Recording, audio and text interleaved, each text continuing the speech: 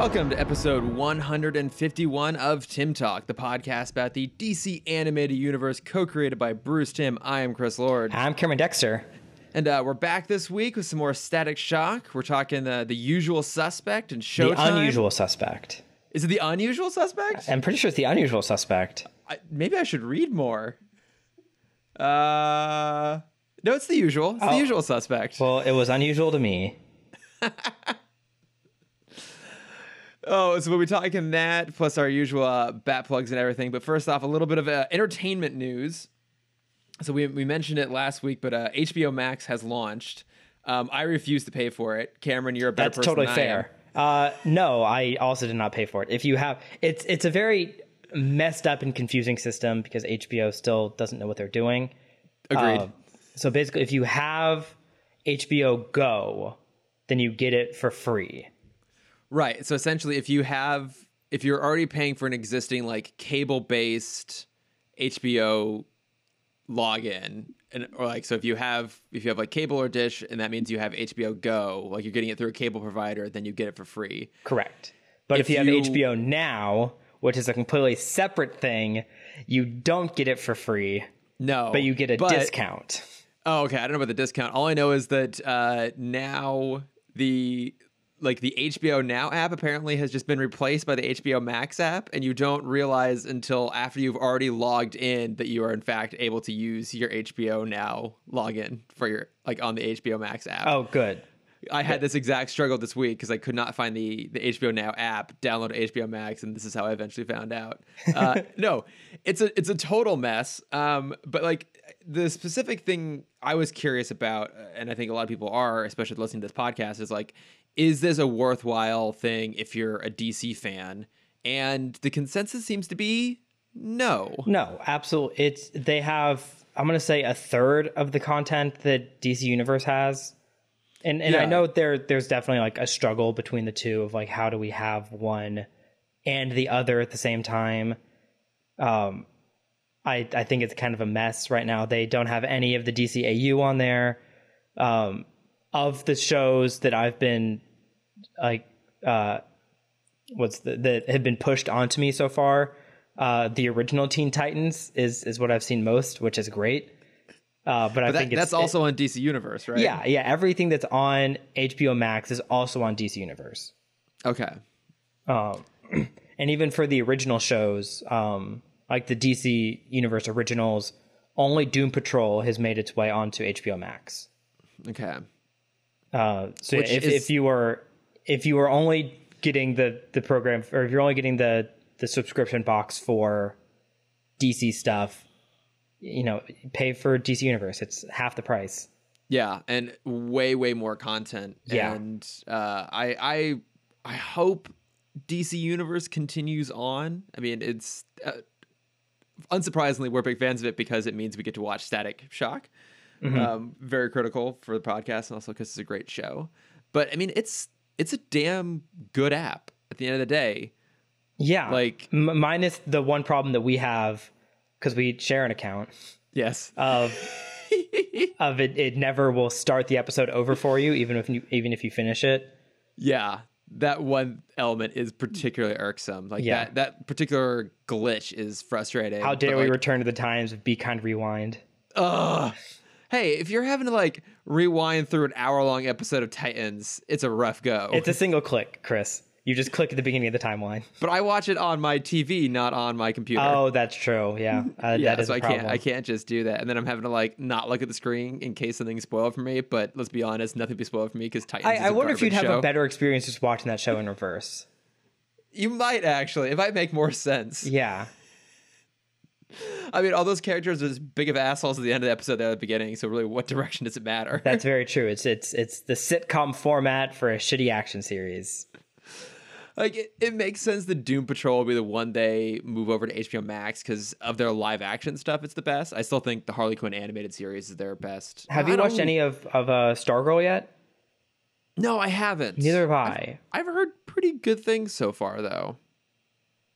Plus, it's got like the full JSA, which is pretty awesome. Oh, that's cool. I like those characters on there, so I should maybe check it out at some point.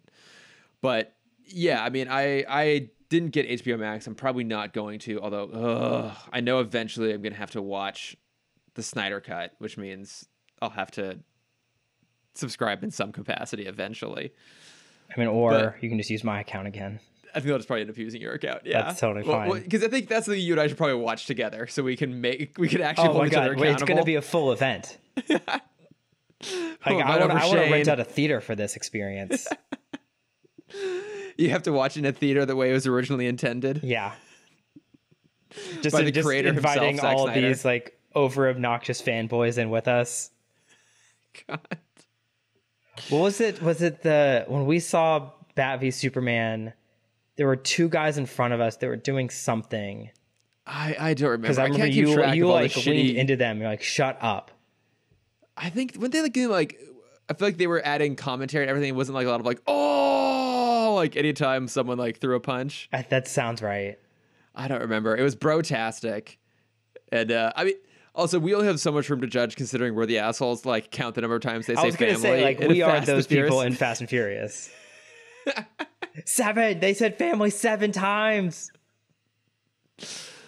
Oh, God damn it. I actually do love the idea of like someone renting out a theater and then like offering to screen the Zack Snyder cut for free. I'm sure someone will do it. You could charge tickets, but then once everyone gets there, you just put on the theatrical cut anyways. Yeah. See, like if fanboys notice any change.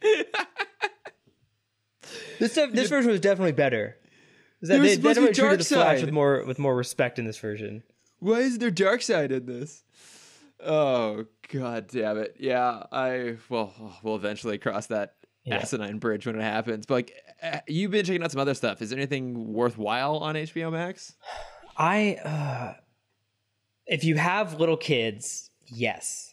Okay. Because I think, or if you are a little kid, physically or mentally, because weirdly enough, I think there's very, very few new shows. Okay. I feel like the HBO Max having a very lukewarm launch because of how little new content they had. They were really much riding on the back of Friends and Big Bang Theory. Yeah, I think there's their big thing. For the new content, there's 3 shows. Weird enough, I think the best one is Late Night with Elmo. Really? Is that good? It's very cute. I sent my login info to my stepbrother just so my niece and nephew can watch that show. Yeah. It's very cute. And then they have a new Looney Tunes series, which just it's almost there. It's like 90% Looney Tunes.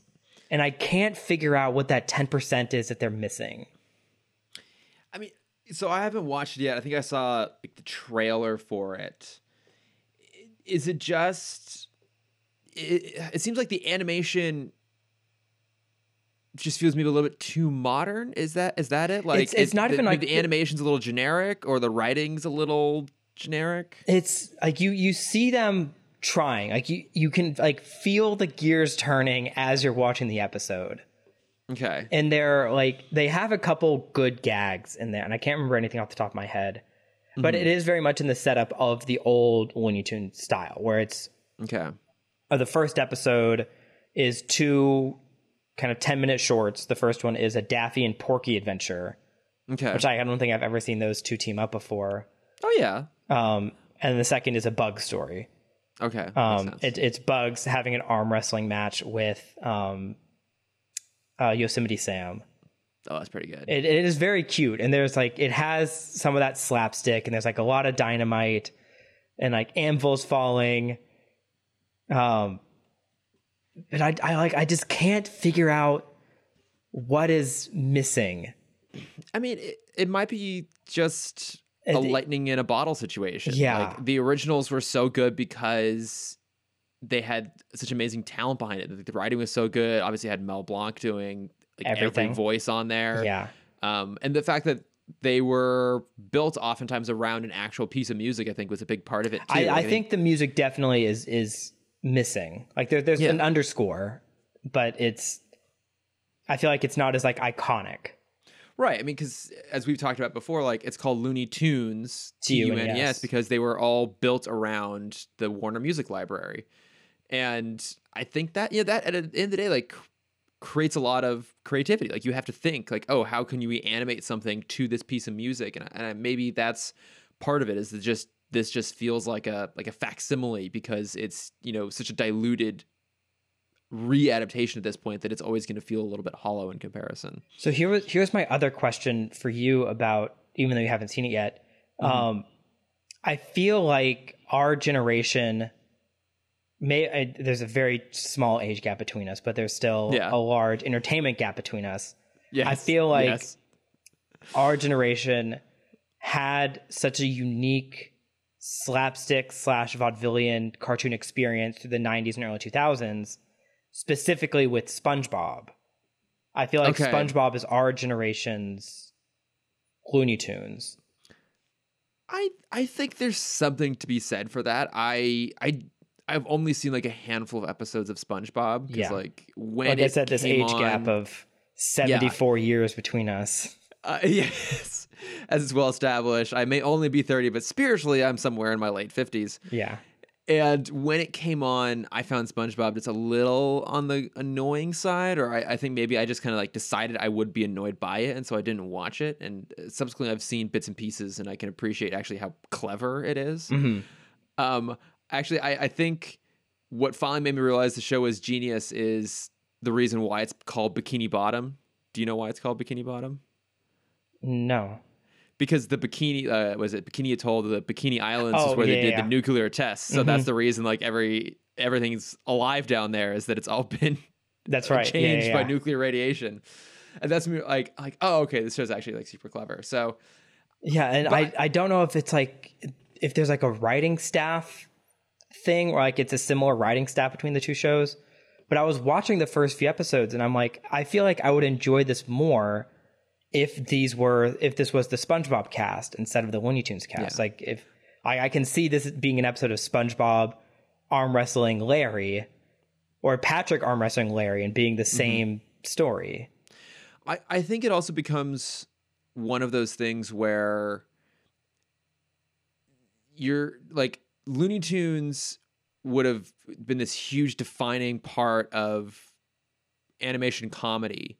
And then everything that came after that would be heavily inspired by Looney Tunes and would like take and expand upon it. So then if you go back to redoing Looney Tunes, you then find yourself like having to do it in the model of the stuff that inspired it. You know, I think another example would be like, you know, the Star Trek 2009 reboot movie is basically Star Wars. Star Wars would, of course, been inspired by Star Trek, but it's like you eventually come back around, and now you are having to model yourself on the things you inspired, not the original things itself. Or like John Carter would be another example of that too, where it's like everything spun out from John Carter, and now you go back to do John Carter, and it just feels off because you've seen better versions of that stuff come from it instead. Right. I think The Simpsons is another great reference to that. Yeah. Where you have the first 8 seasons people treasure as the masterpiece, because after that, you now had the kids that grew up on The Simpsons are now writing for it. And so now Homer has, now all the characters have become parodies of themselves. Yeah. Because their only reference point to writing Simpsons is Simpsons. Simpsons, exactly. Yeah. So maybe that's just part of it, is that it feels like it would be a better SpongeBob show because the people who are writing on it were probably inspired by SpongeBob. That's true. Yeah. That's and I have nothing. I don't actually know the writing staff, but it's totally possible that's a reality. So I think that's part of the reason it's a little off. And then the last new show that I've dabbled in so far is a show called Love Life. It's Anna Kendrick's new rom-com series. Now you pointed this out to me, that she is now the face of every streaming platform. Do you actually know? Can you list off the top of your head every project from every new streaming platform? So yeah, Anna Kendrick has this unique ability to be the opening day face of streaming platforms. On Disney Plus, she had Noelle, which was the Christmas comedy. Quibi, which is the platform no one has. She had a show called Dolls, where it was a comedy where she was jealous of her boyfriend's sex doll. And it was like sentient in her eyes. Yeah. It sounds like a funny premise. I am curious about that show. And then we have this one, which is Love Life, which is a kind of romance heavy rom-com series. It's written, I would say it's written pretty well. It feels pretty real to the point where like I couldn't watch part of the first episode because I'm like, fuck, this is like, I'm not in the right mental space for this kind of it's a little story too close right to home now. Emotionally right now. Yeah. And then the next platform coming out would be Peacock, which is NBC Universal's app. Yeah. And I'm almost certain we're going to have some kind of Trolls opening day thing, which will of course star Anna Kendrick. Yeah. So yeah, has she become the Rock of streaming services? I think so. I mean, I think she's just inherently likable and she is charming. I did do a Google search right now, just why is Anna Kendrick on every streaming platform? Unfortunately, I did not get a good article that explained why. I think she's just like, and I don't mean this to be an insult, though it kind of sounds this way. I think she's just super palatable. Yeah, I was gonna say she's Hollywood's safest bet right now. Yeah, and like I kind of get it. Like she's funny, she's fun, she's charming. Like she's very talented. Like she can handle like both like the drama and the comedy chops really really well. I mean, what I just realized, Chris? Good on her. I think she is Zooey Deschanel 2.0. Yes, but way less annoying. Yeah, that's the thing. Is she's still just as quirky, but she's not obnoxious about it. Yeah. Or like Zooey Deschanel is quirky, she's the manic pixie dream girl. Yeah. Or she's quirky and oblivious to it all. And she's like, what, me? No, I just paint horse nails for a living. Like that's just my life. Where Anna Kendrick is like, she acknowledges that that's a thing she does and also is like a little upset that that's a thing she does. Yeah. And it's like, yeah, I love it, but I'm not happy about it. I think Anna Kendrick's got a bit of a bite to her. Like she like, and I think that's part of the reason that she's so likable is that in the same way that The Rock for a long time was like embracing his like own stereotype, I feel like Anna Kendrick kind of does something similar. Yeah. They have worked together, haven't they? Anna Kendrick and The Rock? I don't think so. They must have. They must have. I don't think they have. I love how we're both looking this up right now because we need to know. We need to know if this is true.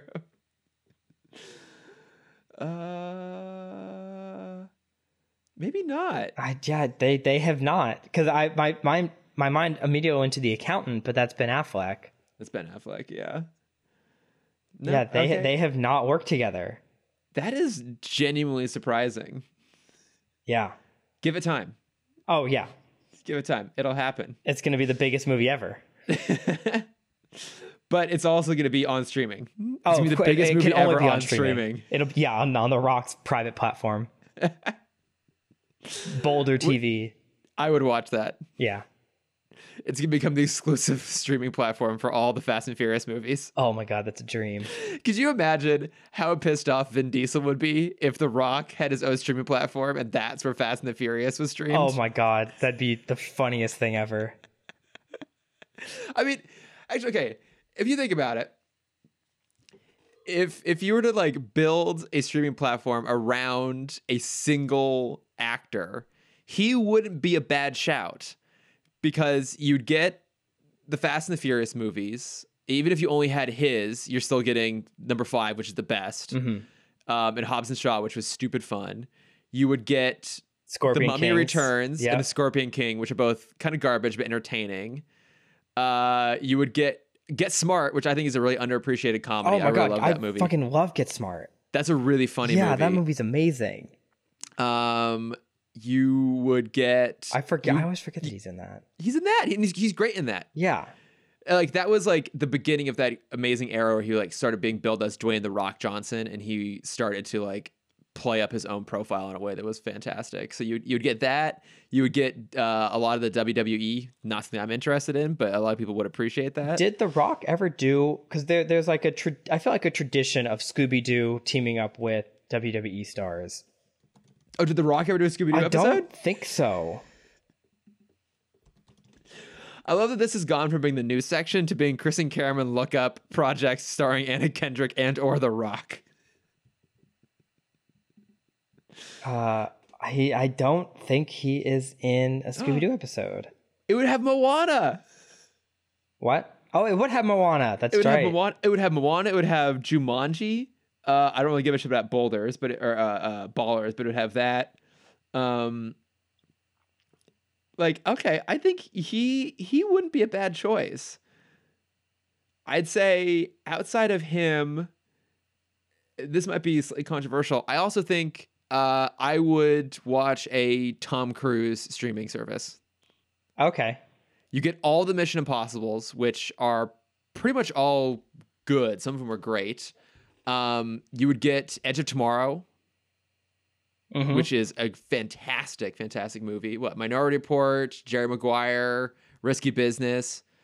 Yeah, but so if we're going off new platforms, would he do a TV series though? I don't think he would.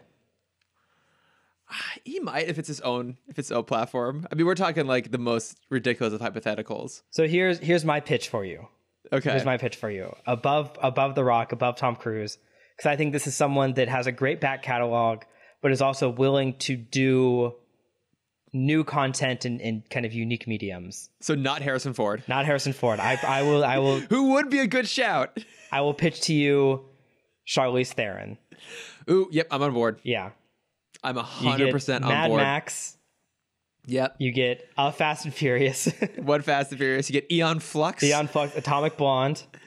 Oh, God, Atomic Blonde is amazing. You get The Italian Job. You would get The Italian Job, yeah. Just a fun ride. Tully, which I think is still one of the most underrated films ever. Which one? Tully. Oh, yeah. The one where she's the mom with PTSD. Or with, you get Tully. You get The Devil's Advocate. A Million Ways to Die in the West. I know she's done like a few like randomly TV things. Oh, she was in an episode of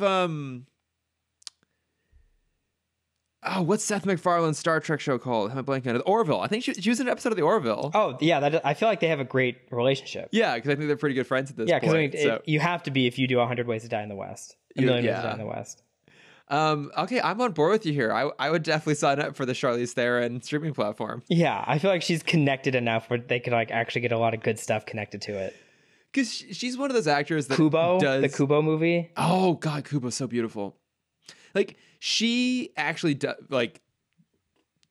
does interesting choices. Like she will take a swing and do something that seems like it's more just for the fun of it. Like she'll do a quote unquote paycheck movie, but those movies are actually usually pretty fun anyways. Like she makes solid choices there. I would get the Snow White movies that I couldn't get Snow White and the Huntsman. All right, I'm on board. Now, it would be even better if someone can go ahead and create the Tom Cruise streaming site, the Rock streaming platform, the Charlize Theron streaming platform, and the Harrison Ford streaming platform, and then bundle them all together for us. That'd be amazing. Thank you. Yeah. Is there so there's the like the celebrity dating app? You've heard about Raya, right? What? There's a dating app called Raya. What is that? It's meant for like, like high profile singles.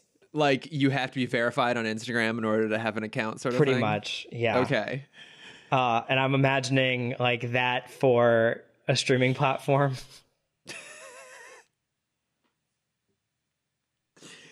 Actually, wait, hang on. There might be a really genius business opportunity here. It's to create the Tinder of streaming platforms. So it goes through and it just keeps throwing up different show ideas, like different pieces of IP, and you keep swiping left or right. You do this for 5 minutes. At the end of the exercise, it tells you which streaming platform you should sign up for based on what you like. Oh, okay. Sorry, I was imagining an executive version of that just called Iger, where it's a bunch of it's just a bunch of businesses, and you just swipe right on the ones you want to buy. I like that too. Yeah. Just automatically signs you up for whatever you say yes to. Mm-hmm. I like it. I think there's definitely something there.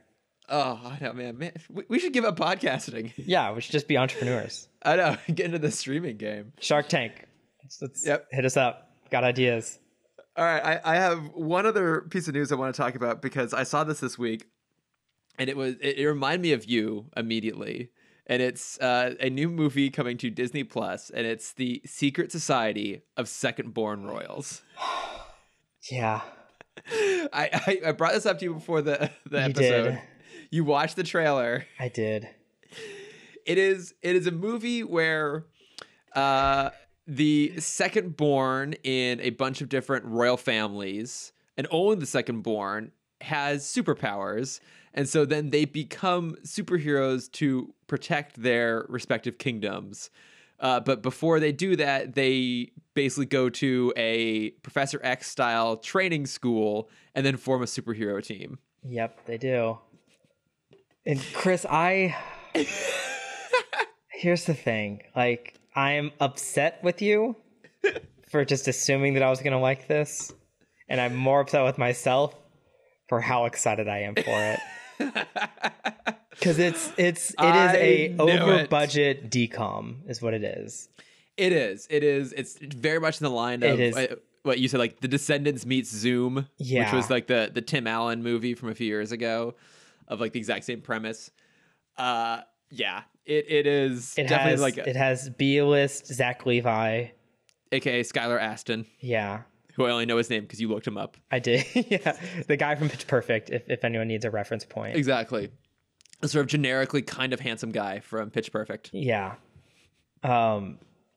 It looks bad. Really bad.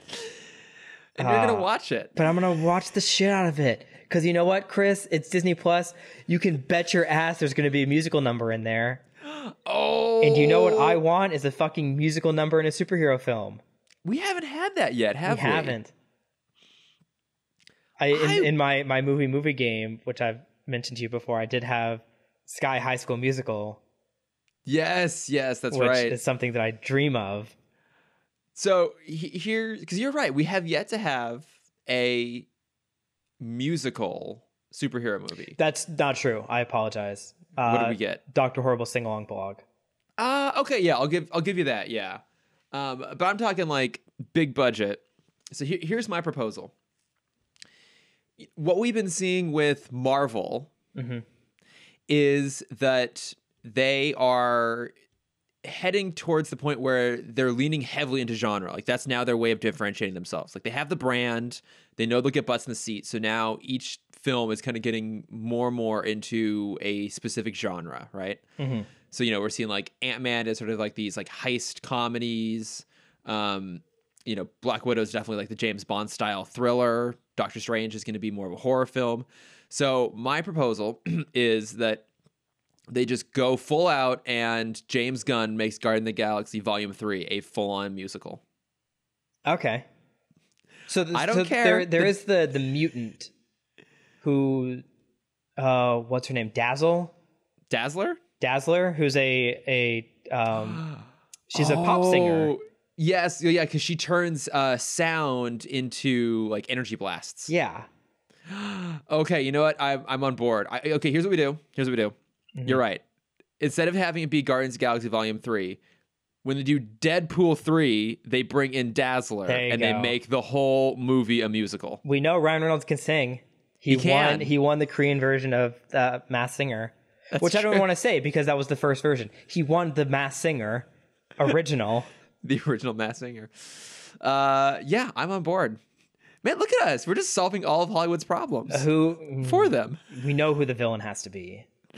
Who? Jack Black. Oh, yes. Wait, but playing who?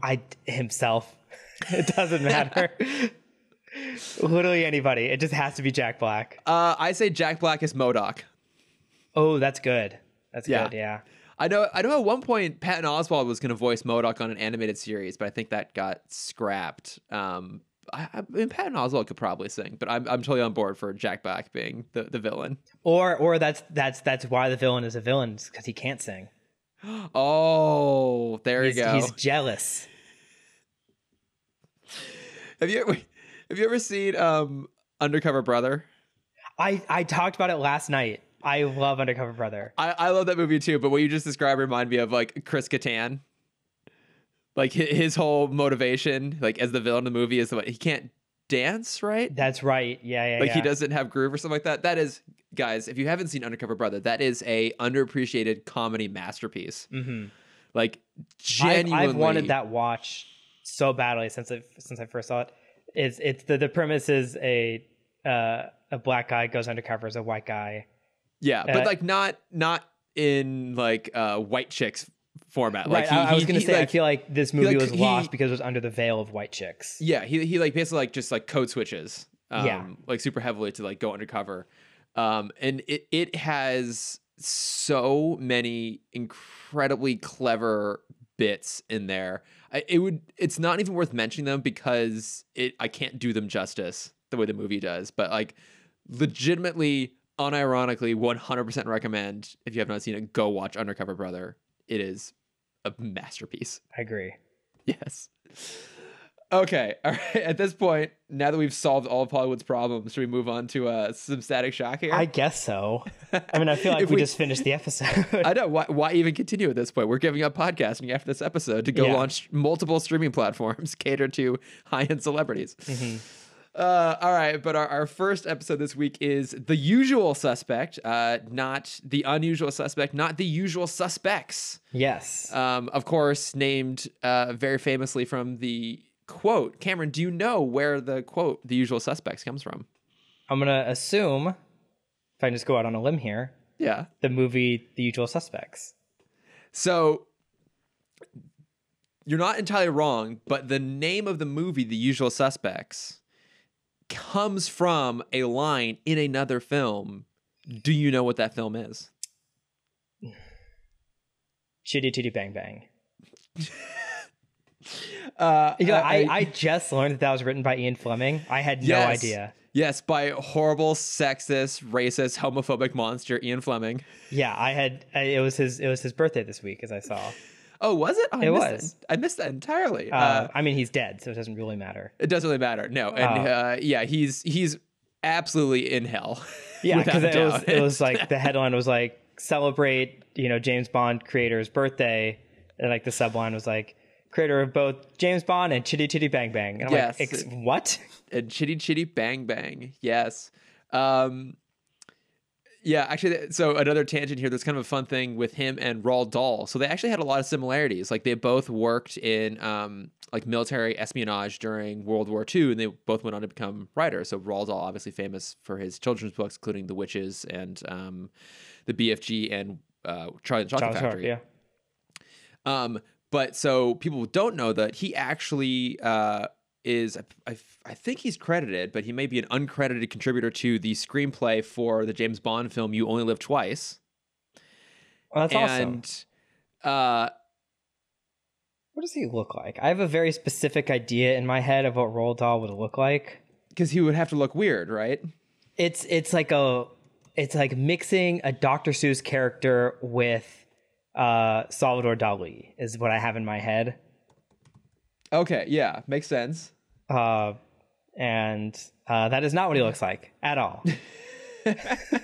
He looks as generic as it can be. But no, so the thing that oh yeah, he is rather generic looking, isn't he? Yeah, he's like a who's the actor from Third Planet from the Sun? Third Rock from the Sun? Third Rock from the Sun. John Lithgow? Yes, he looks like a less attractive John Lithgow. That's true. Yeah, John Lithgow would be a good shout to play him in a movie. Yeah. But no, there actually is another connection, which is that he also worked in the screenplay for Chitty Chitty Bang Bang. Oh, that makes sense. So he has a history of doing Ian Fleming adaptations. But no, so where the quote, The Usual Suspects, comes from is the full quote is Major Strasser's been shot, round up the usual suspects. Now, Cameron, the fact that I'm being so emphatic about this would be a tip. I'm going to give you one last chance. Take a wild guess as to what movie that comes from. Casablanca. Yes. Casablanca, my favorite movie, is well documented, but also the movie from which the most quotes that you don't realize come from that movie come from. Oh, that's good to know. Like you could pull like the here's looking at you, kid, play it again, Sam, which is never actually a quote in the movie if we're being pedantic about it, which we must. You know, and you know, the problems of two people don't amount to a hill of beans in this world. Like, there's so many quotes in that movie. You go watch, you're like, oh my god, like this movie is referenced all the damn time. But yeah, that's where the quote comes from. It's Casablanca. Okay. Yeah. So, and then that, I don't know if that was like the original inspiration for Christopher McQuarrie when he wrote The Usual Suspects, or if that's just, you know, he decided to include it because it made a good call. But yeah, that's where it comes from. But no, so in this episode, there's kind of like two major threads going on. So one is that a former student who went to juvie for a little bit, Marcus Reed, is back at Dakota High, and you know, is people assume, including Virgil and Richie, that he still has like anger management issues, and at the same time that he returns, there is this sort of like Mr. Hyde-esque monster that's running around town, breaking up, but like just causing mayhem. And so the fact that there's like a pattern appearing here where it's the first it's the cop who originally busted Marcus gets attacked at a warehouse, and then the Dakota Auto Show where he was denied a job gets ransacked because of his anger management problems. We don't. Yeah, they say he's hard to work with. Oh, okay. I couldn't remember why he didn't get the job or not. And no, then, so he had the job and he was fired because they said he was hard to work with. Oh, okay. I missed that detail. Yeah, and then also his ex-girlfriend, her new boyfriend, his car gets all smashed up, and so everyone suspects that it's him. And then also in this episode, we learned that Sharon is now also working as a counselor at the community center along with her dad, which is nice. I actually really like that opening there where Virgil walks in the kitchen and all of a sudden like no one's cooking for him. Yeah. And he's all upset about it, and Sharon's just like, you always complain about my cooking, so I'm no longer going to cook for you, you ungrateful shit. I the two of them have such great chemistry in this episode, like in both the opening and the ending. Like, I loved the line where he's like making fun of his sister, and she goes, she starts chasing him. He says, Sharon, there are police around. And said, no, Jerry would convict me. Yeah, exactly. But no, it's like Sharon is kind of an often sidelined character. And so I love that they kind of gave her a moment to be like, no, like I have my own thing I'm doing now. I'm not just going to sit around the house and keep cooking for you because you don't even appreciate my cooking. And I like that she even acknowledges that it was their trip to Ghana that helped inspire her to, you know, kind of shift up her life a little bit. Yeah, she has like a newfound self-confidence. She's dressing differently. Yeah. I also love when cartoons like this, which are usually very like episode to episode, pull references to things that have already happened. Because that doesn't, weirdly enough, that doesn't often happen in a lot of these shows. Right. They don't often do callbacks. Syndication. It makes sense. Yeah. It totally makes sense. So I know I liked that she got to kind of do her own thing. And so she's serving as Marcus's counselor, trying to help him get his life back on track. And everyone keeps assuming that it's Marcus who's the monster. And we did this also like very obviously telegraph for you that it wasn't going to be him because they made such an effort to make it seem like it was. Yes, but I also really loved their small hints throughout the episode. Okay, so what were some of the hints? Because I think I missed some of those. I think probably the biggest one is when the girlfriend Tamara gets into the car with her new boyfriend. She says, turn the music down, I have sensitive ears. Oh, right. Yeah. Yeah. I clocked that because we learned that the monster has a sensitivity to sound. Those big old ears. Big old ears, yes. Yeah. So, I mean, that was like the biggest indication so far that it was probably going to end up being her. It also helps too that she's the only other new character introduced in the show. That does also normally help. But like, I mean, ultimately this episode it's built around a red herring, something you and I both love. Red herring? What? And that one episode of Scooby-Doo where it actually was Red Herring that was the villain. But yeah, like I like that they set it up to also offer up a bit of a lesson, right? Which is like sometimes it's not the person you assume, and to continue to like project assumptions onto someone who's trying to get their life back together can also just exacerbate their own problems. And like Virgil learns that because he believes that Marcus is the monster, even though we eventually realize that he's not. And so he goes out to deliberately antagonize this guy who is genuinely struggling with having kind of rage all the time and being really frustrated and wanting to act out and actively trying to not do that. And Virgil is undercutting all the good work he's trying to do just to prove that he's, the monster that he's not actually. Right. There's a whole song in the Frozen musical about that. Oh, that's right. There is. I always forget that there are other original songs in the Frozen musical beyond Hygge, which is the greatest of all of them. Hygge. Guys, go listen to Hygge. I'll put it in the show notes. Yeah, it's the musical is not worth watching except for that musical number and Monster. It was fine. It was fine. It was totally fine. I mean, at the end of the day, it's a stage adaptation of a Disney musical, so it's never going to be as good as the movie itself. But they do decent little things. Like, did you see Aladdin when he was at the Pantages? I did. I loved Aladdin. It was really good. Also, the guy who played the genie was amazing. Oh yeah, because he was from original cast. Yeah, but no, the Frozen the musical, it's fine. If you like Frozen, you like Frozen the musical. That's true. Plus, it's got Hygge. Hygge is, if anyone's curious and doesn't know what we're talking about, Hygge is the song that Oaken sings, the guy who runs the hot spring. Yeah, the sauna and the sauna, yeah, like the little the shop. traveling or the trading outpost. Yeah, but it's a song all about like being comfortable and happy. Mm-hmm. And it's everyone also, in the song is naked, just wearing a towel. Yes, it's brilliantly choreographed.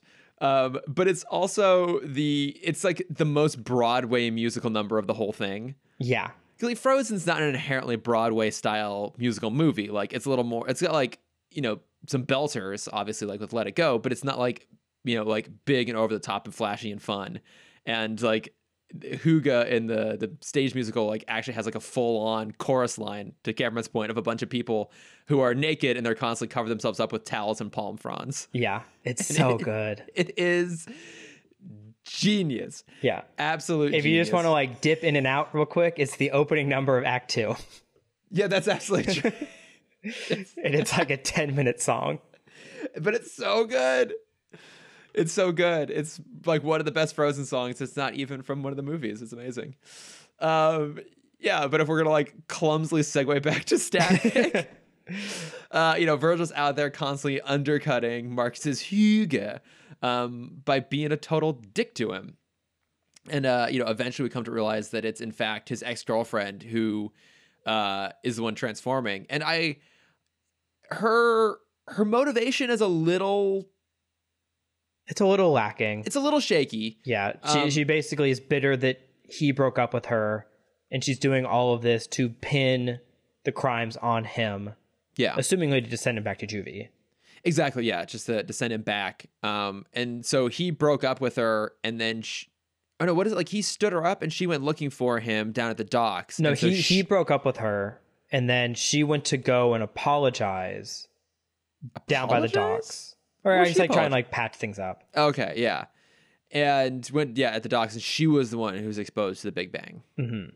Yeah, so that was another clue when she said after the Big Bang, she said when we were down by the docks. Oh, that's right. She does say we, doesn't she? Mm-hmm. Yeah. It like this is kind of a middle of the road episode, but I think it does a pretty good job of actually interweaving like a worthwhile message into a pretty decent supervillain plot. Yeah. I think this is also because there was a moment at the beginning of the episode, because obviously this kind of it follows Static in Africa, but for Richie it follows the opening episode. It follows Gear. Yes. Because this is the first time we actually learn his name. Really?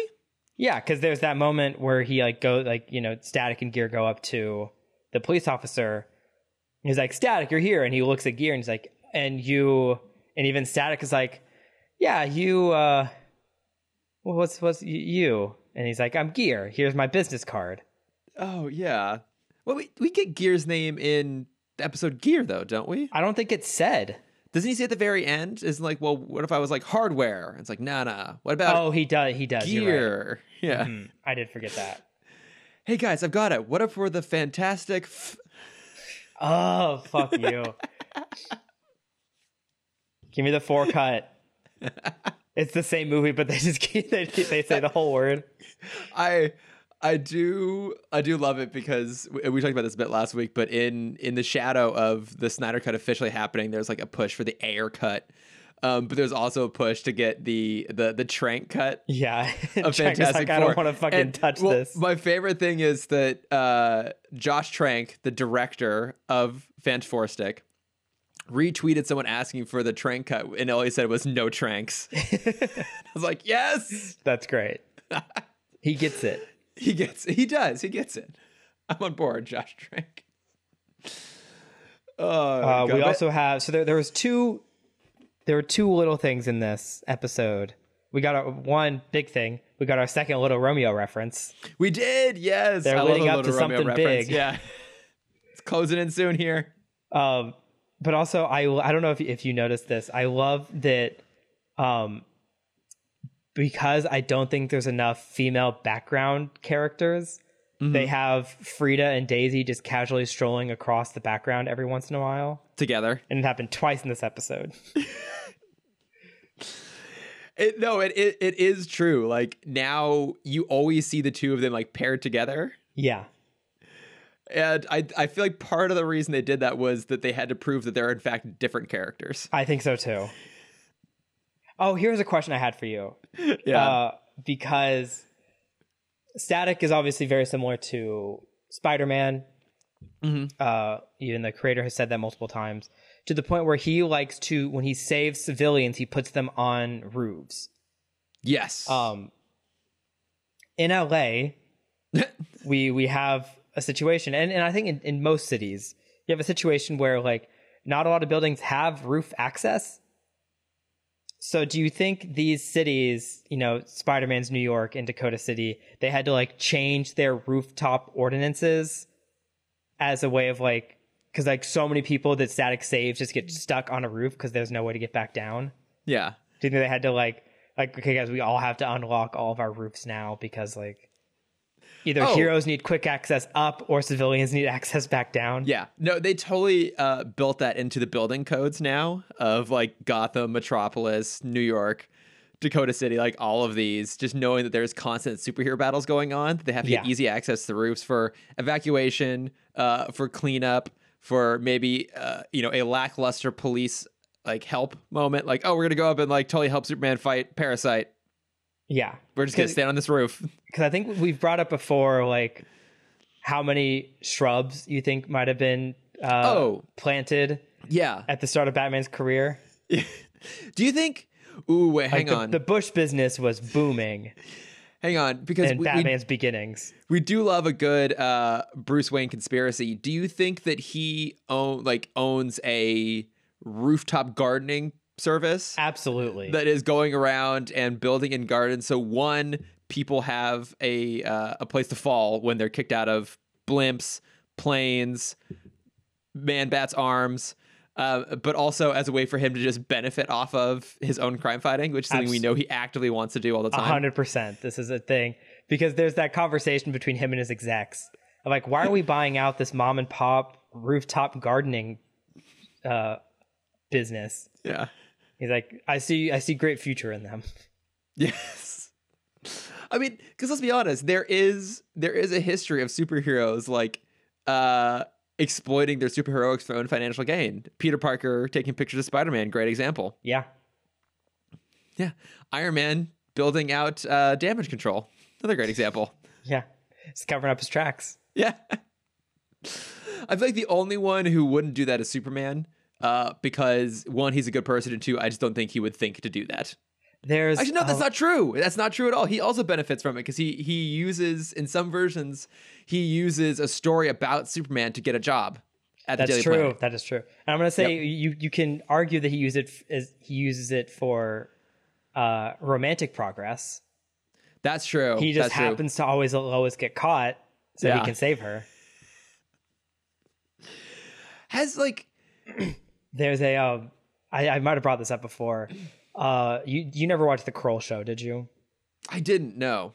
Okay, it was pretty hit or miss, but his hits I think were pretty funny. Yeah. He had one sketch about like Middle America's Larry Bird, And how it was teenage Larry Bird. Okay. And how he's this very, like, even as a teenager, he was always aching and cracking. And he enters a basketball competition and he's like, you can't do layups. That's showboating. You gotta just nice, easy backboard shots wherever you go, every spot. And I'm just imagining like that character as Superman or as like Clark. I was like, can't do any showboating. That's Pops wouldn't approve of showboating. Pops would be stirring in his grave, depending on the continuity. Like that's very middle America. Yeah, that is a very like middle America sort of mentality of like keeping it no showing off now. Not like in California where all we do is show off. Yeah, it's coastal elites. Like I like this episode. I thought it was pretty solid. Like, not a great one necessarily, but I think for, delivering something kind of meaningful while also giving us like a pretty decent villain story and like have a little bit of mystery in there is kind of nice. Yeah. Too. Like usually the episodes focus more on building out like a sympathetic backstory to the villains, which I'm obviously in favor of, and that's part of what the DCU does so well. But every once in a while, it's nice to like have that little bit of mystery of like, oh wait, who's the actual villain here? What's going on? It's kind of fun. Yeah, because that was what made a lot of BTOS episodes great, especially like Man-Bat, as you briefly mentioned before. Oh yeah, another great episode with a red herring. And the fun fact that was attached to this episode that I'm not sure if you saw was this was Frank Welker's last appearance in the DCAU. I saw that. Yeah, Scooby-Doo himself. Yeah, and it's the only time he didn't voice an animal or creature. That's right, because he was replaced with D. Bradley Baker after this. The great man himself. D. Bradley Baker is so amazing. I mean, I mostly know him from Clone Wars, where he voices all of the clones. Yeah, I've met him a handful of times at Comic-Con. Oh, really? He is such a delightful person. Yeah, because he's the voice of all the animals in Avatar. Oh, that's right. And so since he's just always at Comic-Con because he is in every show. He's in all of the things. He always comes to the Avatar fan panel because he's such a delight. Yeah. And that's when I would enter my trivia contest and he would host trivia. Okay. And so he would like like as we're prepping, he'd like talk to the contestants and we'd kind of hang out a little bit. And yeah, he's a delightful person. I just have a special love for voice actors or actors who have like a really substantial voice acting career because so much of their career you don't see their face, you don't know what they look like. They kind of get to escape that sort of like they have the best of both worlds. Yeah, like they get to still do what they love and have like a really deeply rooted fan base, but like you only would recognize that person if you are a fan.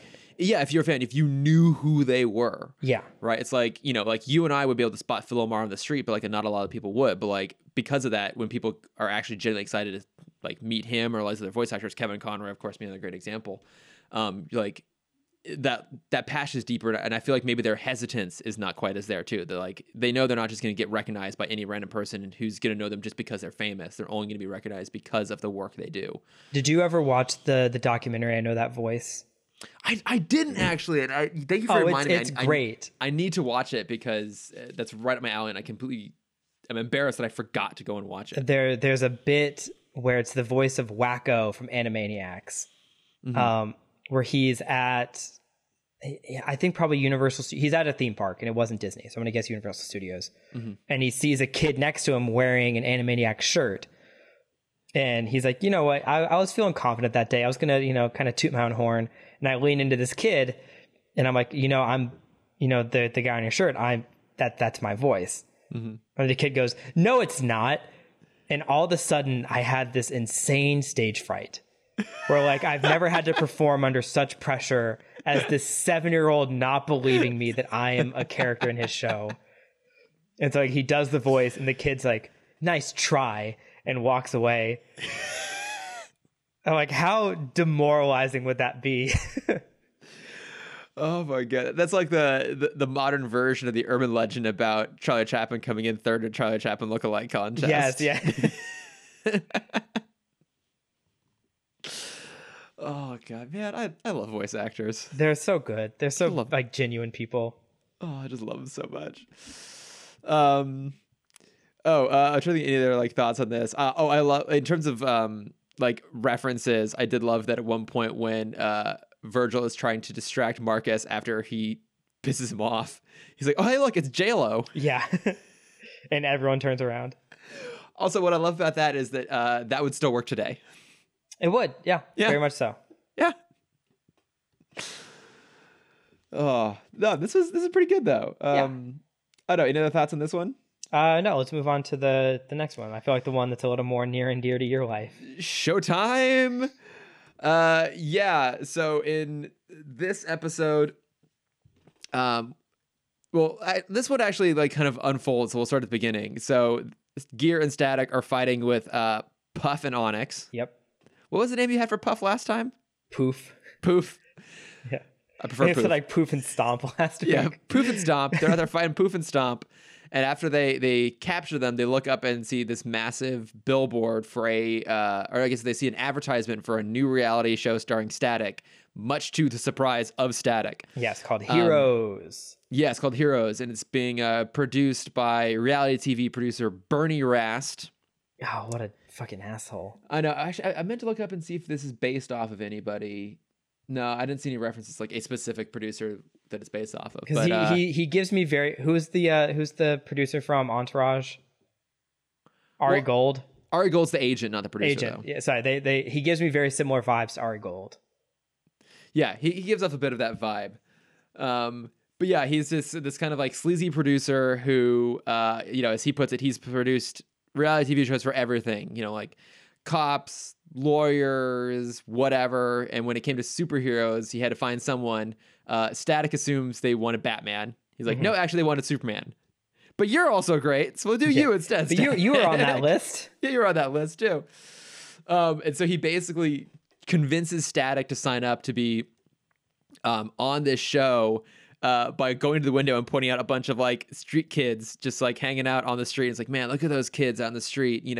They need someone to inspire them to look up to. And you could be that. Even if you change one of those kids' lives, it would be worth it, wouldn't it? And then it cuts down to the kids and they're all complaining because they were paid to hang out in that street corner for like a few hours. Yeah, I love that. That was so smart. It was pretty great. So then Static signs up to have this film crew follow him and Richie around while they go out on patrol. And Richie is just kind of put off by the whole thing because, one, the producer wants nothing to do with Richie. He just sees him as the sidekick. But two, the whole thing is absolutely going to Static's head. And they end up facing off against this new character called Starburst. Great name. Great name. I like his look. He does have a good look. I particularly love that he flies around on a star. Yes. Because he has the same powers as Static, but instead of flying around on a disc, he's just flying around like this big golden star, which is pretty great. But I guess this is like the first time we've had Static go up against another electric powered character, right? It is, yeah. And he loses. And he keeps losing, yes, too, the mirror fight, as we continue to dislike in Marvel films, we now praise DC doing. Okay, you raise a good point. Okay. I mean, I guess it's because it's not the first villain. I think that's it. It's not the first villain. We're well into season 3 at this point. It's the first time he comes across another character with his same power set. Yeah. Versus, superhero movies, which do that right from the beginning. Right. Yeah. We don't single time. We love seeing Spider-Man fight Venom because Venom's never the first villain that he fights. Yeah. Also, do we actually like seeing Spider-Man fight Venom? I do. In the movies, it only happened once, and it wasn't very good. And it will probably end up happening again because of contract reasons. Hell yeah. But no, I like Starburst's look. I like that his powers are tech-based. And eventually, Richie starts to suspect that maybe the reason that Starburst is able to keep beating Static is that he's actually drawing on Static's own powers. Yeah, so I kind of forgot the ending of this episode. And for a while, I thought that he kind of is, but I thought that Starburst was a creation by the studio and just didn't tell Static. Yeah, like there's also that mystery, kind of like in the last episode of, oh wait, who is Starburst? Like, where did he come from? And eventually we figure out that it's the really disgruntled assistant of who's just stealing the money to make Bernie his screenplay. Yeah, like he just the very beginning he brings like this definitely plays up on the assistant tropes. And I will say that luckily as an entertainment assistant, I have never gotten shit for bringing someone the wrong kind of coffee. Good. But I've had bosses who are better than that. But I will also say that when I was a PA, doing coffee runs was the single most stressful part of the job. I'm sure, yeah. Because it would be like every morning where everyone's trying to get things set up and it'd be like, okay, like, Chris, here's a dozen coffee orders. Go to the nearest coffee shop and order. And like, as someone who has like just a decent amount of social anxiety, and I have what I refer to as WASP guilt, which is if you exist, you're a burden on someone. The idea of being the one person in line who like holds everything up because I'm ordering a dozen coffees just like gave me endless amounts of anxiety. Oh my God, yeah. Can you not call that in early? I mean, you can sometimes you could call it in early, but so it's the knowledge that like I'm gonna like jam up the line when I go. Yeah. 2, it's making sure I get everyone's order right because I don't drink coffee, but I know people are very particular with their coffee orders. And as a non-coffee drinker, it's incredibly stressful trying to explain like, oh, I need like a soy chai latte with this kind of milk because I don't know what any of that shit means. Same. I did love that was kind of the last button that the villain gets to say in this episode. Oh, like, yeah. I filled it with whole milk every time. Whole milk. You wanted soy and I didn't do it. Like, but it would be like genuinely stressful. Like it got to the point where I started looking up what coffee, like what the different kinds of coffee was. So I knew how to order it properly. Like I now know what like an Americano is versus a latte versus like a mocha because I needed to know what these things were. That's dedication to the job right there. For my job because it just gave you so much stress. But yeah, this poor disgruntled assistant just wants to have his screenplay read by this producer. Like part of me wants to criticize the writers of this show for having an aspiring screenwriter work for a reality TV producer who probably won't be able to help get a shit made. But also at the same time, I know since I work in reality TV, I know a lot of people who I feel like this is your episode. I know a lot of people who want to be in scripted who like part of their entry point is like whatever entry point you find. And so even if it's unscripted, you do it anyways. Yeah. So that part definitely rang true. The fact that the boss couldn't remember his assistant's name, a little bit of a cliche, but I swear to God, I've actually seen that. Again, never happened to me. Well, you have an easy name. It helps that I have an easy name, and it also just helps like I legitimately have only ever had good bosses, like legit like awesome bosses. I'm not just saying that because it's a public forum. I would say this in private and in public. It is true. I genuinely have liked all of my bosses, which helps a lot.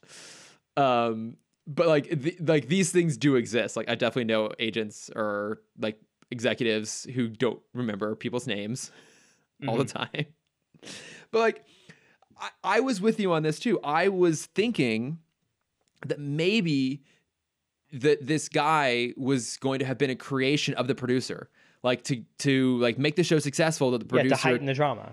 Yeah, to heighten the drama was going to come up with a villain, and I really wanted that to be the case. And in the end, it was just like this assistant was really disgruntled, and their explanation of how he built this sort of stuff was that he was a like brilliant physics student who like caught the entertainment bug, which I was a little which I felt seen. I felt called out being a former engineer.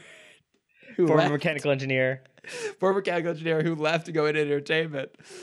But I hated that it was just that he was pissed off and wanted revenge because it makes him... No. That wasn't his motive. His motive was he was stealing money to fund his screenplay because his boss would never read it. Because his boss would never read it. Like, but that's fucking great motive in Hollywood.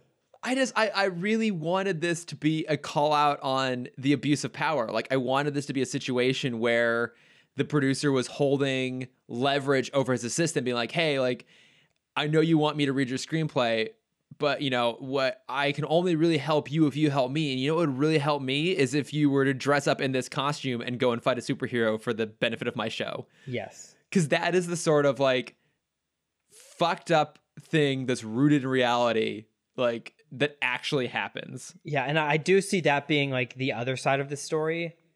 I like this episode a lot, but if I were to rewrite it, that is how I would do it. Yeah, is you have the camera crew following Static, but Static is so good that he's able to like take out all his villains within minutes. He's like, we can't make a 20-minute show out of a 2-minute fight. Static, you got to stretch these out. Yeah. He's like, well, if I do that, then it's going to cause, like collateral damage, and we can't do that. Producers kind of shove like, no, the studio will cover that. Don't worry about that. And so just to get, like a good episode out, the studio makes their own villain for Static to fight, not realizing that Static doesn't know that.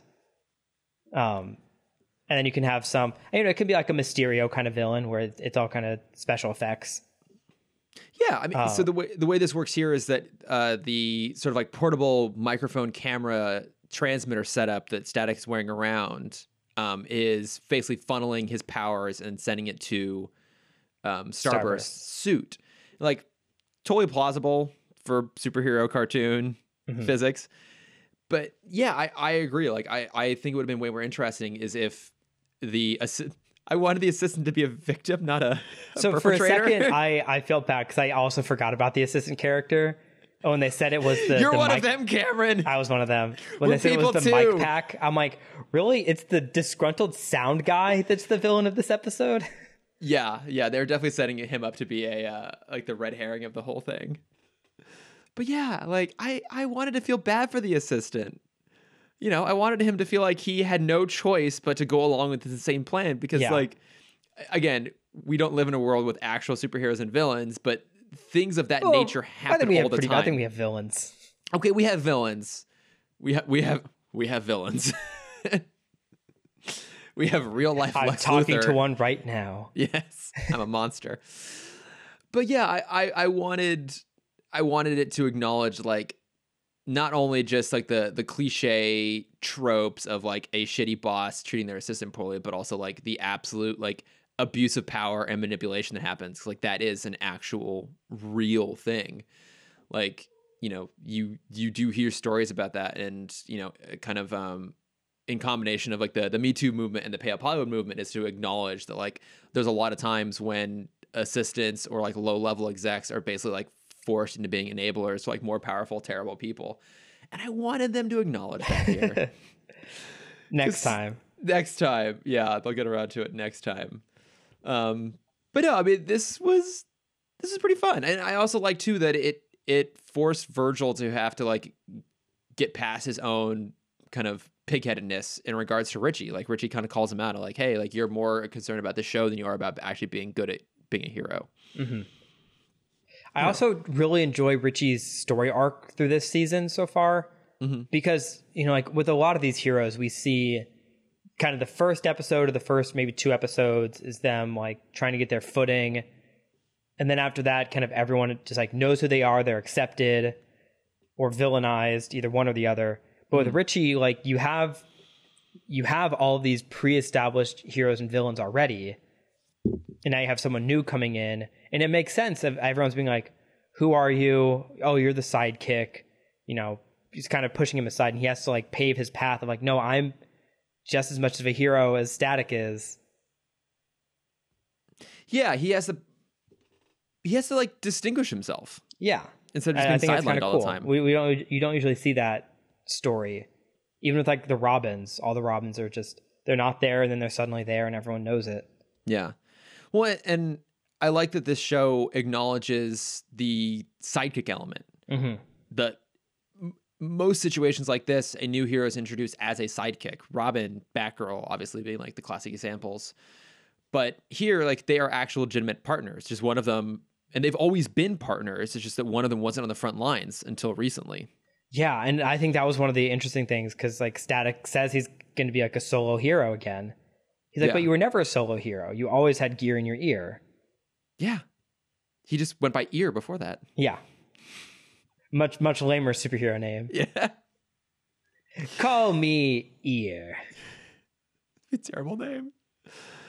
Yeah. No, I like that Richie stands up for himself, too. Yeah. And he sometimes, like in this episode, he has to stand up to his own friend, which is tough. But it's a real thing that has to happen, and he's assertive, and he doesn't just get pushed to the side. I like Richie. I just like him. He's just a good guy. There are all kinds of courage, said Dumbledore, smiling.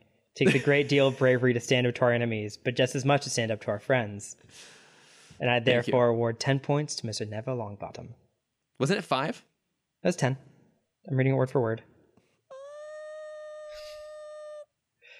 I'm pretty sure it was 5, though. Really, reading the quote. But I think that quote is wrong. Are you reading it off of the actual ebook, or are you reading it off of a quote someone posted online? I'm reading it from Schmoop.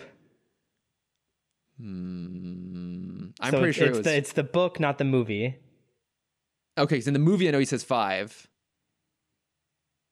I don't know. What are you reading the quote, Chris? You are pulling a fake news bullshit on a fact. I don't know if that quote is right, though. Also, I'm easily susceptible. Yeah, no. This is pretty solid. Any other thoughts on Showtime? No, I think that's there's like a very small Pinky in the Brain reference in the middle, which I appreciate. Yes, I do. Anytime you can throw in a Pinky in the Brain reference, I'm obviously there for it. But yeah, those are kind of my thoughts on the episode. Nice. Okay, so really nothing in terms of notes from friends this week. So we're gonna do the return of our new segment, Cameron's Question Corner. Cam's questions. Cameron, what is your question for you? What is your question of the week? I had a very random question that I thought of throughout this week. Mm-hmm. That is, if you were dealing with a Superman or Hercules or any sort of child god situation, at what age do you find it appropriate to tell them they are said god? Ooh, okay. Oh, interesting. Okay, my immediate thought is a clarification question to your question, which is: are we running with the version that we often see, which is that the powers aren't going to really start manifesting until puberty? So I think Hercules always has his powers, right? Like he's always strong. He was and born fast. with super strength. Yes. If we'll go with movie Hercules to make it simpler. Okay, because I think Disney's Hercules. Because I think some versions of Superman, he has mild versions of his powers. Even in Superman the movie, he lifts up the truck when he's a baby, sort of thing. Mm-hmm. But usually they kind of come in full tilt when he's a teenager. So we're running with the idea that this kid, right from when he's born, has powers. Well, we'll do two ideas of it. We'll do that idea, and then we'll do your kid doesn't have powers. He's just kind of an immortal being. Okay. So I guess if the kid had powers, I don't know. So this is the point where you tell him that he's different, right? That he's comes from space or. Yeah, you have that awkward, the kid's like, I'm going through puberty and it's a little different. My body's going through changes, but it's pretty different from everyone else. Mm-hmm. And every adult character's like, no, trust me, I know about puberty. We all go through it the same way.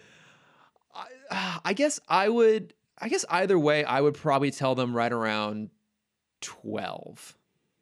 Okay, so right in the midst of the middle school preteen angst and anguish, you're going to put this burden on them. Okay, I think not only are you in the worst time of your life right now, about to go through the shittiest changes, you're also responsible for everyone's life around you, and you have to be careful constantly. Well, here's the thing: is I always run with the theory of it's better to know than to not. Mm-hmm. So if I would tell the kid around 11, 12, so that when they are that's basically, I feel like at the age when you are starting to develop some sense of self-awareness. Mm-hmm. And I feel like at that point you have enough maturity and world context to start to grasp the implications of being an alien or having being a demigod or something. Because if you wait too long, then you run the risk of your kid not exhibiting self-control. Right. Which they would have to do. Now, you also run the risk of it just going straight to their head. Yeah, so my answer would be is you tell them as young as possible. Oh, okay. Because then it's just normal. Because then there's no change in their life. They're not A and then suddenly they're B. It's like, okay, like, but what is young as possible? Like, are you holding your baby going, who's my little alien? Yeah, you tell them at like 2 or 3 once they can comprehend it. Because the thing is, you tell them like it's the family secret, don't tell anybody, but you know they're going to tell people in kindergarten. But in kindergarten, 1st, 2nd grade, teachers don't care about what you say. It's like, oh, that's cute. Jimmy thinks he's an alien. Ha ha ha. He thinks he's a superhero. Let's get back to our test now, Jimmy. Yeah. And then by the time that they like understand, like once they start to comprehend they're different, it's so normal to them already. Mm-hmm. Because then like once the powers come on, it's almost like if you tell them it when they're a baby, you have that phase where they believe it, and then you start to have that phase where they don't believe it. It's kind of the Santa situation. But then just around that Santa situation, the powers do finally come in and like, oh shit, my parents were right this whole time. They weren't just fucking with me. And then they're like, oh well shit, now I have to like actually, like be smart about this. You're right. That is a better way to go. Yes. Yeah, you're absolutely right. You would make a much better parent than I would. So now the part 2 to that question, you don't have powers. You're just an immortal being. When do you tell your kid? Like when do you tell your kid they can't die? Yes.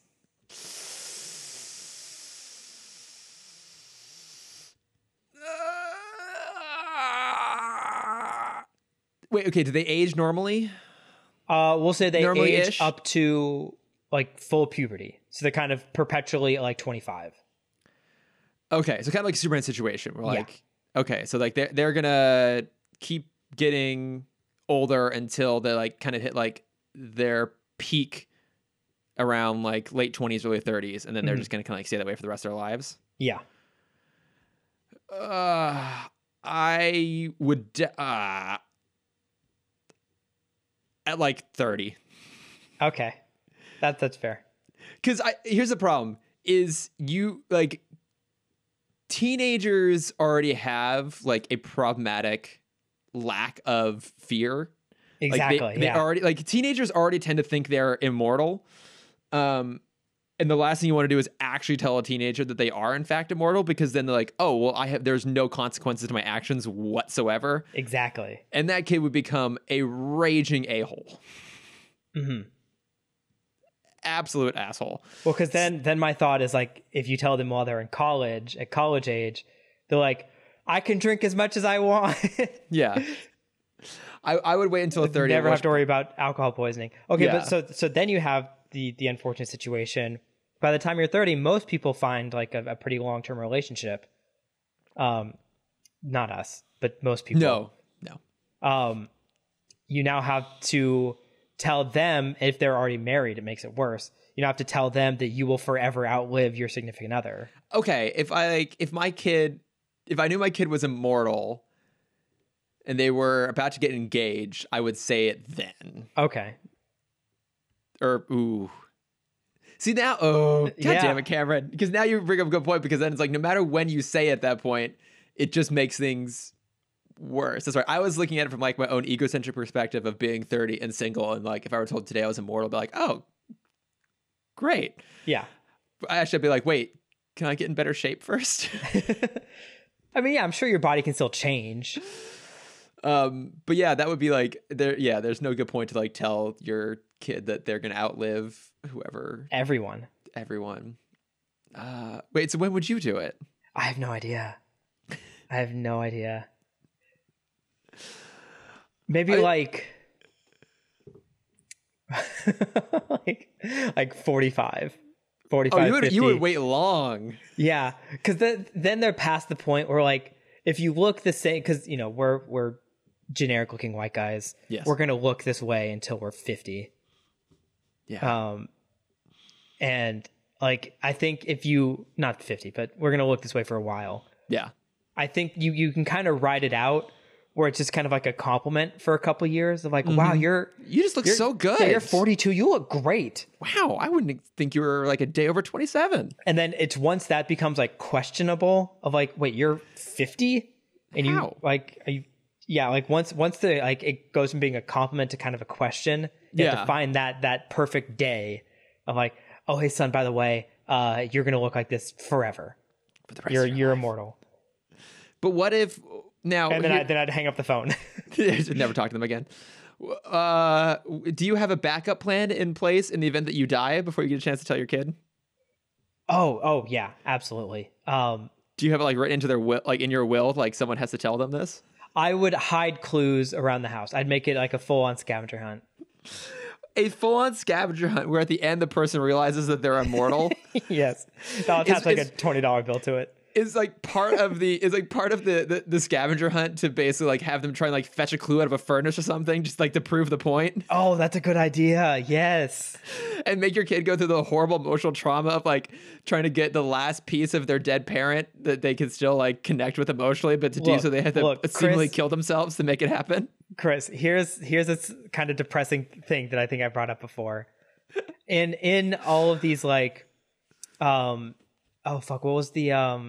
what was the rom-com where Gerard Butler dies at the beginning and he like left? P.S. I Love You? What? P.S. I Love You? Yes. Mm-hmm.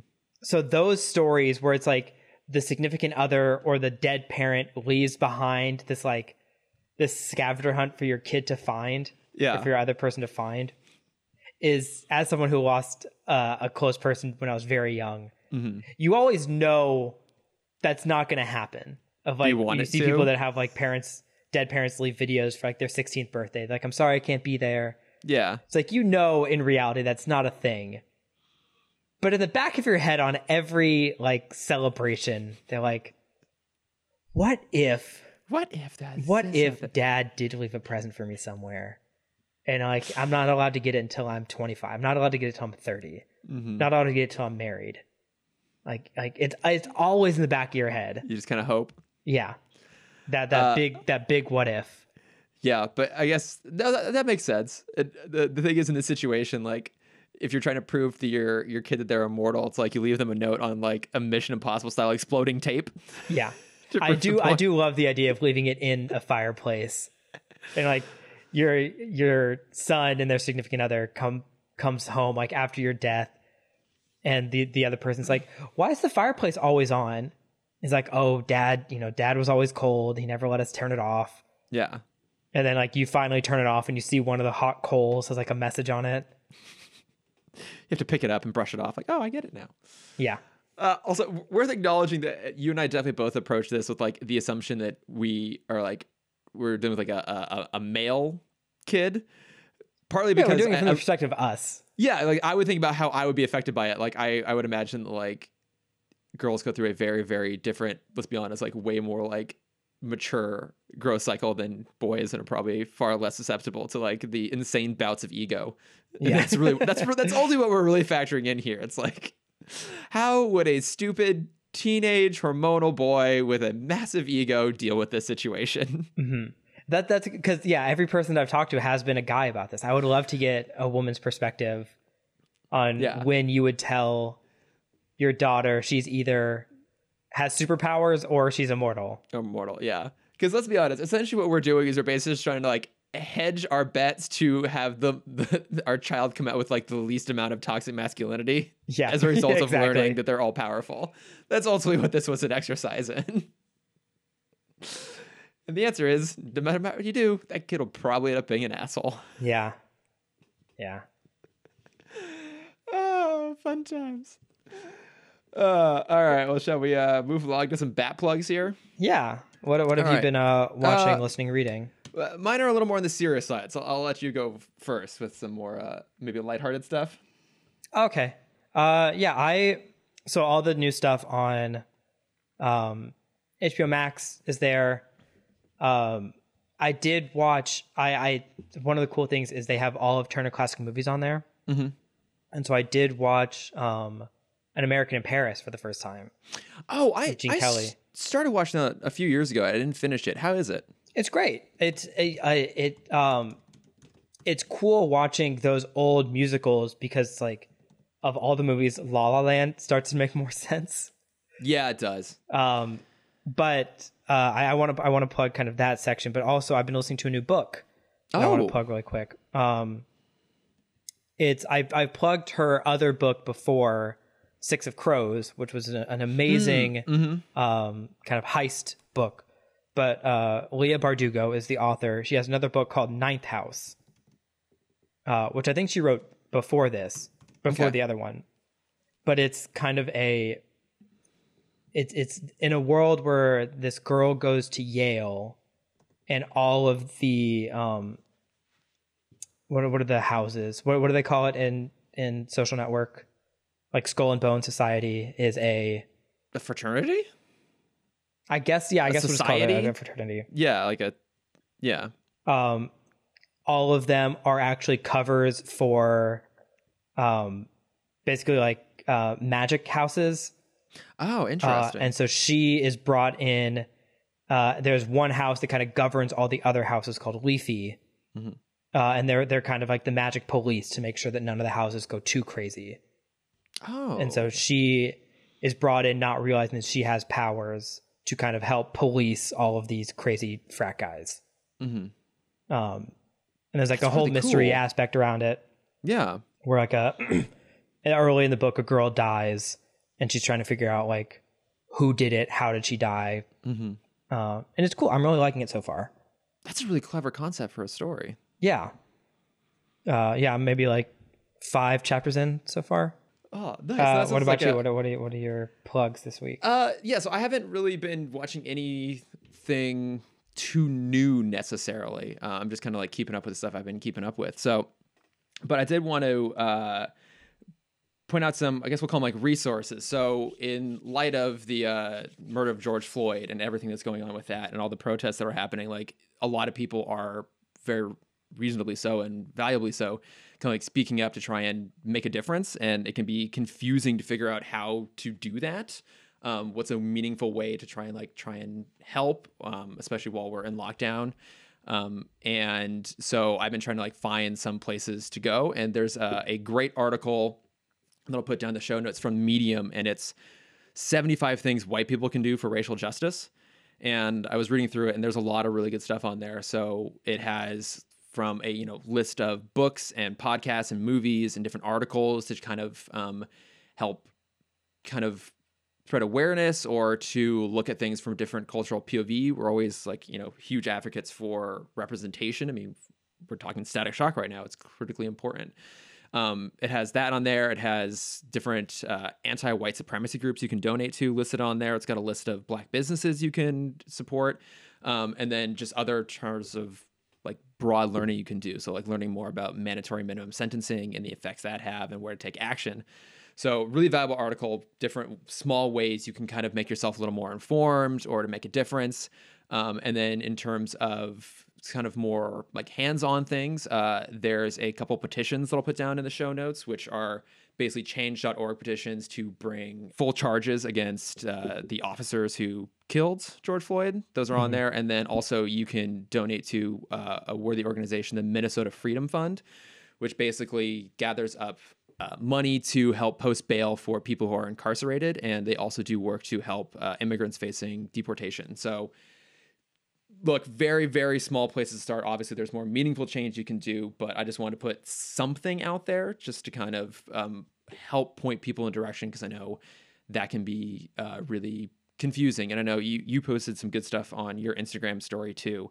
So I'll kind of put some resources out there for different perspectives you can look at or places you can go to try and help make a change. So because it's important and it's kind of intense and a little more on the serious side for us. We're normally just talking bullshit all the time, but it seemed a worthy use of the bat plug situation. Yeah, it's important right now.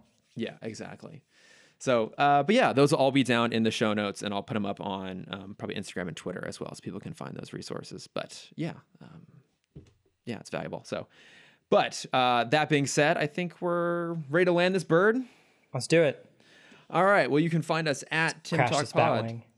Crash the Batwing. Well, luckily, Bruce Wayne has planted a bunch of really huge bonsai trees throughout Gotham City for these situations where you must make an emergency Batwing landing. Mm-hmm. But you can find us at Tin Talk Pod on Facebook, Twitter, Instagram, and Gmail. You can find me at Lordifer on Twitter and Instagram. Yes. And if you want to see my art, which I said I'd have a new piece last week, I did not. I'll probably have it this week, maybe sometime, hopefully. You can find that at Cameron.Dexter. And if you want to see my face, you can find that at CamDexter_adventures.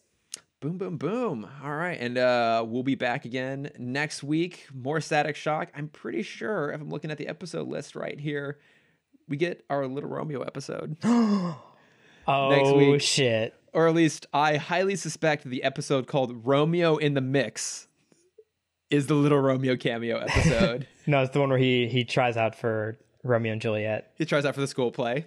Yes. But he has to go against Little Romeo for the lead. Oh, he would lose. He would. He's going to lose. Look, Virgil, you're charming, but you're no Little Romeo. You're no Little Romeo, especially not early 2000s Little Romeo. Oh, hell no. Be prepared to be disappointed. But yeah, we'll be back next week with more Static Shock. So thanks for listening, everybody. Thanks, guys. Bye. Superhero Static Shock. Woot woot. Superhero Static Shock. Woot woot.